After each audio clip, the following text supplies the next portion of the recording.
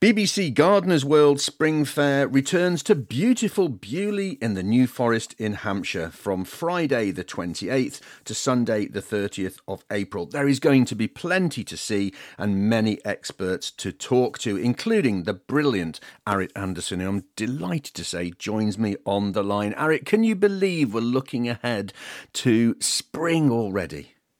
I know. I mean, and especially we've had a very proper winter. It's been cold.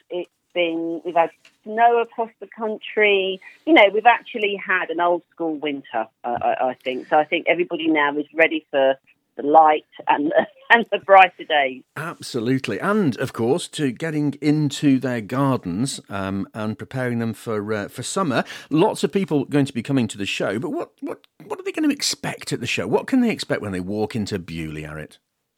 Well, it's in a really wonderful setting, Bewley, obviously.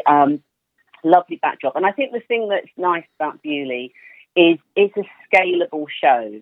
And what I mean by that is that, we have the lovely big shows further down in the year, the Hampton Courts, etc., which I love.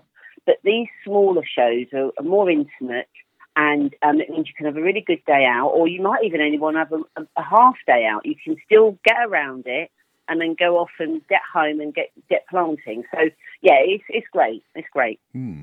What are you looking forward to most, and how busy are you going to be at the show? Well, I'm sure that those Gardeners' World lot will have me running around. But I think what I like at the show it's actually getting to chat to people. It's the beginning of the season, seeing what people are looking for. It's sometimes as well getting to meet some new nursery people as well. Some of the old stalwarts as well, saying hello to them. So it's just nice being out and about, seeing people and seeing their shopping baskets. Now you mentioned the shopping baskets. There are plenty of opportunities to buy many, many plants and accessories and things for the garden. There'll be people, Arit, who are coming, who will be planning their garden not just for this year but for the next few years and looking for inspiration. Now, many people will know that your background was in fashion, wasn't it? And I guess there's a sense of your creative eye for fashion translates into the way that you think about gardens. So what top tips would you give to people who are planning gardens from scratch? Yeah. I mean, one of the things that you have to do, which is the key word, is plan, really. I mean, I've said this so many times before. Of course, I'm a girl that loves to jump in there and get going and see lots of, fabulous plants and just want to get them all bought and then get home and realise, oh, I don't have a sunny border and everything I've bought is for the sun, or, that type of thing. So the good thing to do is, if you've been in your garden for some time and you're thinking of doing a refresh, do a little sketch, so that you know where your sun is, where your damp patches are in the garden, the dry patch, etc. Doesn't have to be anything fanciful. And plot out any of your large trees or shrubs that you've got already, just so that you know what you're doing. Do you know what I mean? And it makes actually then the buying even more exciting, because specifically you're looking for a little sunny area or you want some height against the border. So I think that's the key thing, really. That's what we used to have to do when I worked in fashion. You'd look and see what we call our best and worst sellers. So that's in your own garden. Look what's unfortunately failed and not worked so well. Keep buying those lupins is great, but no point if you've just every day come out and they've been raided by the slugs. So you have to give them up as a worst seller. And then you look at your best sellers, the things that have thrived and done well, and then you can have a look and see what companions could sit alongside that. What are the sort of spring plants that get you excited then, Arit? Well, really, I like the bulbs, to be honest. I think that they're quick wins that come up and really give you that flash of colour in the garden. I'm changing my own borders this year. So what I did in the autumn, it was late winter, actually. I say autumn, I wish. In the late winter, I was still planting bulbs so that I've got that instant colour that's going to be arriving actually around about April, May, of tulips. And, you know, you can have them in the borders, you can put them in your containers, you can, whether you want to choose narcissi, whether you want to start early with snowdrops. Bulbs are really great for just packing in that bit of colour and that instantness at the beginning of the season. Who doesn't love a tulip? Because you get this different colours. I mean, and it sounds to me like they're the sort of things you could get involved with a little bit of knowledge, not necessarily, you know, having years of experience.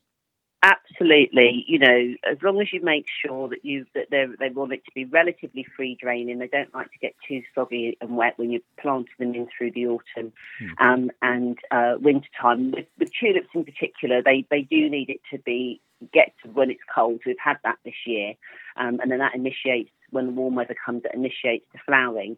But yeah, you're right. You don't have to have huge amounts of skill. And, you know what I'm like, Steve. You just start off in a container if you're a little bit concerned. It's experimental lab. You can't go wrong with that. And it hasn't got to be high investment to sort of see how things fare.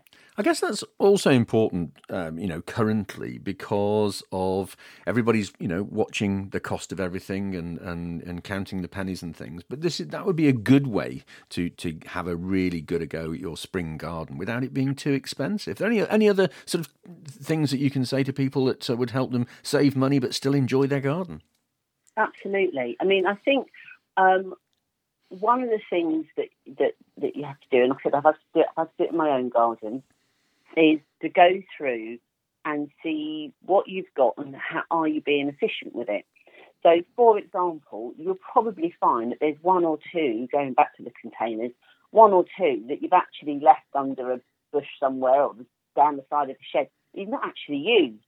And I think, first things first is to go through the garden and make sure that you've utilised everything that you have so far. You might have a bit of trellis that an old climber didn't work on and you forgot to replace it or something, or you want to get some sweet peas going up it.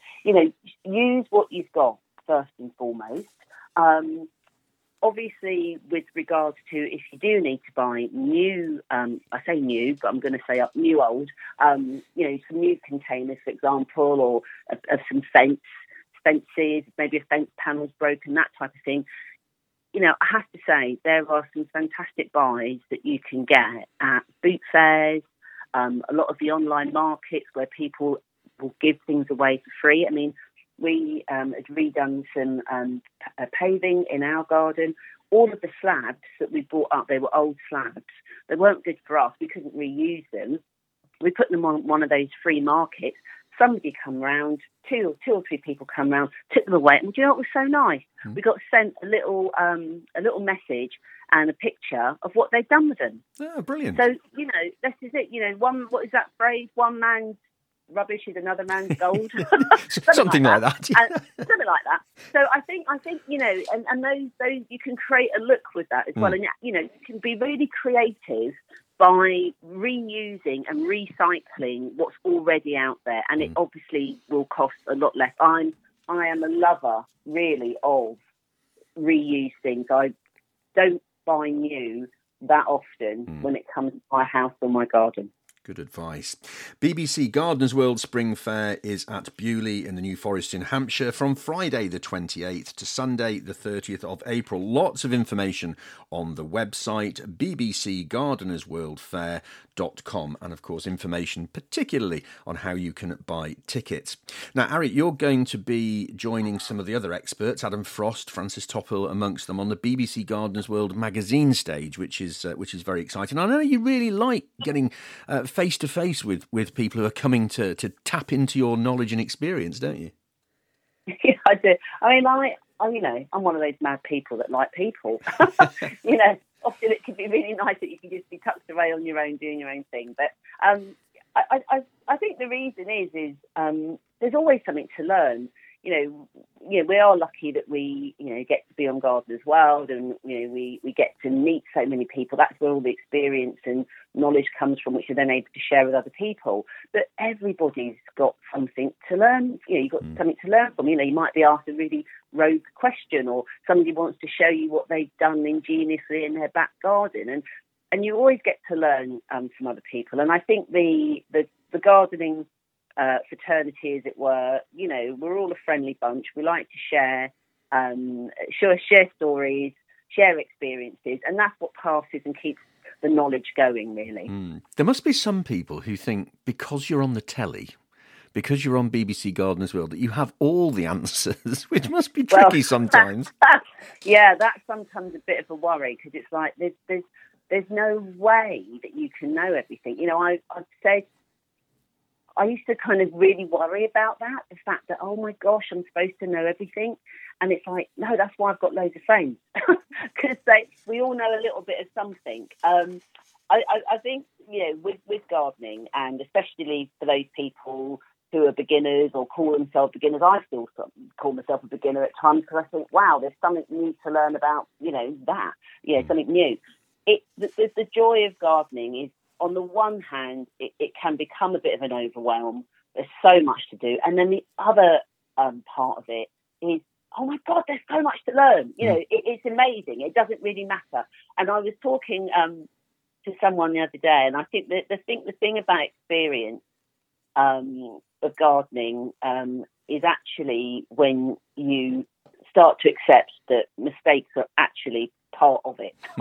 I think sometimes I think back to when I first started to be in the garden. It was always the worry that you didn't do anything because you worry you'd get it wrong. That's the whole point. You are going to get it wrong, and don't worry about that. So that's why it's lovely when people share those stories.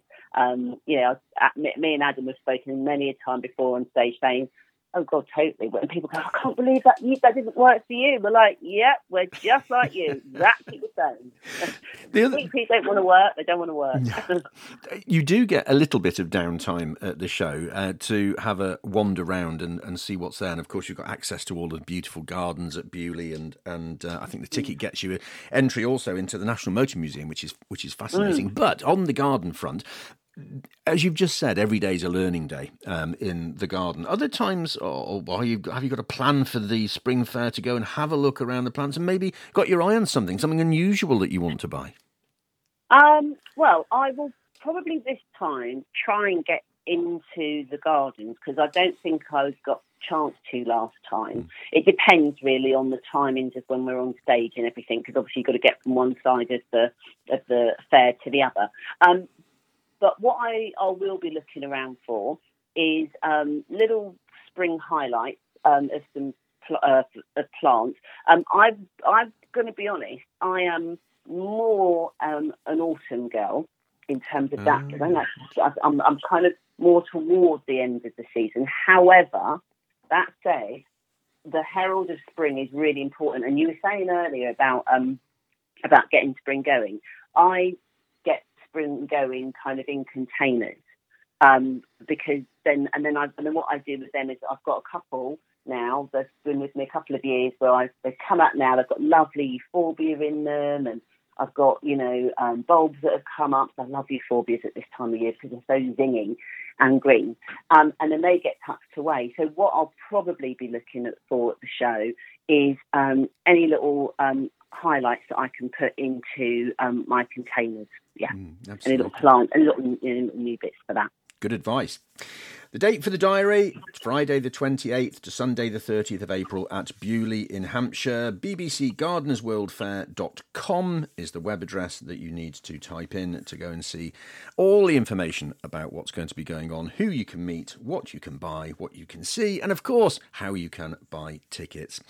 Arit, just finally, you've mentioned already that you're likely to be doing some filming with the Gardeners World Live TV programme, which you are a regular on. And I just wonder whether or not you're still pinching yourself about being on a programme that's watched and loved by millions of people. Totally. Absolutely, Steve. It's really, it's such a privilege and a real honour to be on a Gardeners World show. The team are fantastic behind the scenes. I know, the viewers get to see us presenters, and we're heading the show. It's our little faces that are there each week. But we have such a fantastic team of producers, researchers, directors, camera, sound, editors. It's a real massive team effort, and that's what I love being part of. and then obviously getting out to meet some really wonderful people that are doing great things, whether they are looking after national plant collections or people that have got innovative ways of how they're trying to combat, climate change, for example. We're really lucky that we get to scour the country and engage with brilliant people as well that are doing great things. I feel sometimes, oh my gosh, they're the doers. I'm just there with the questions asking on behalf of the nation. So yeah, it's a great job, and I'm very, very happy and lucky to be in it. A programme like Gardener's World, which has been around for so many years and is cherished so much by the viewers, they think they're part of the family in it, and it feels like that they have some ownership of it. So you must get lots of mail from people, commenting on how things worked. I mean, let's get some interesting comments from people. Yeah, I mean, the show, because it's been around for so long, as you say, there's generations that can be sitting in a front room watching it together. So a friend of mine who actually, she'll say, I'm not really a gardener, Arit. Yeah, but she said, but religiously, I'm there with the kids on a Friday night. She's got a glass of wine. Let's say they've got their pop, we hope.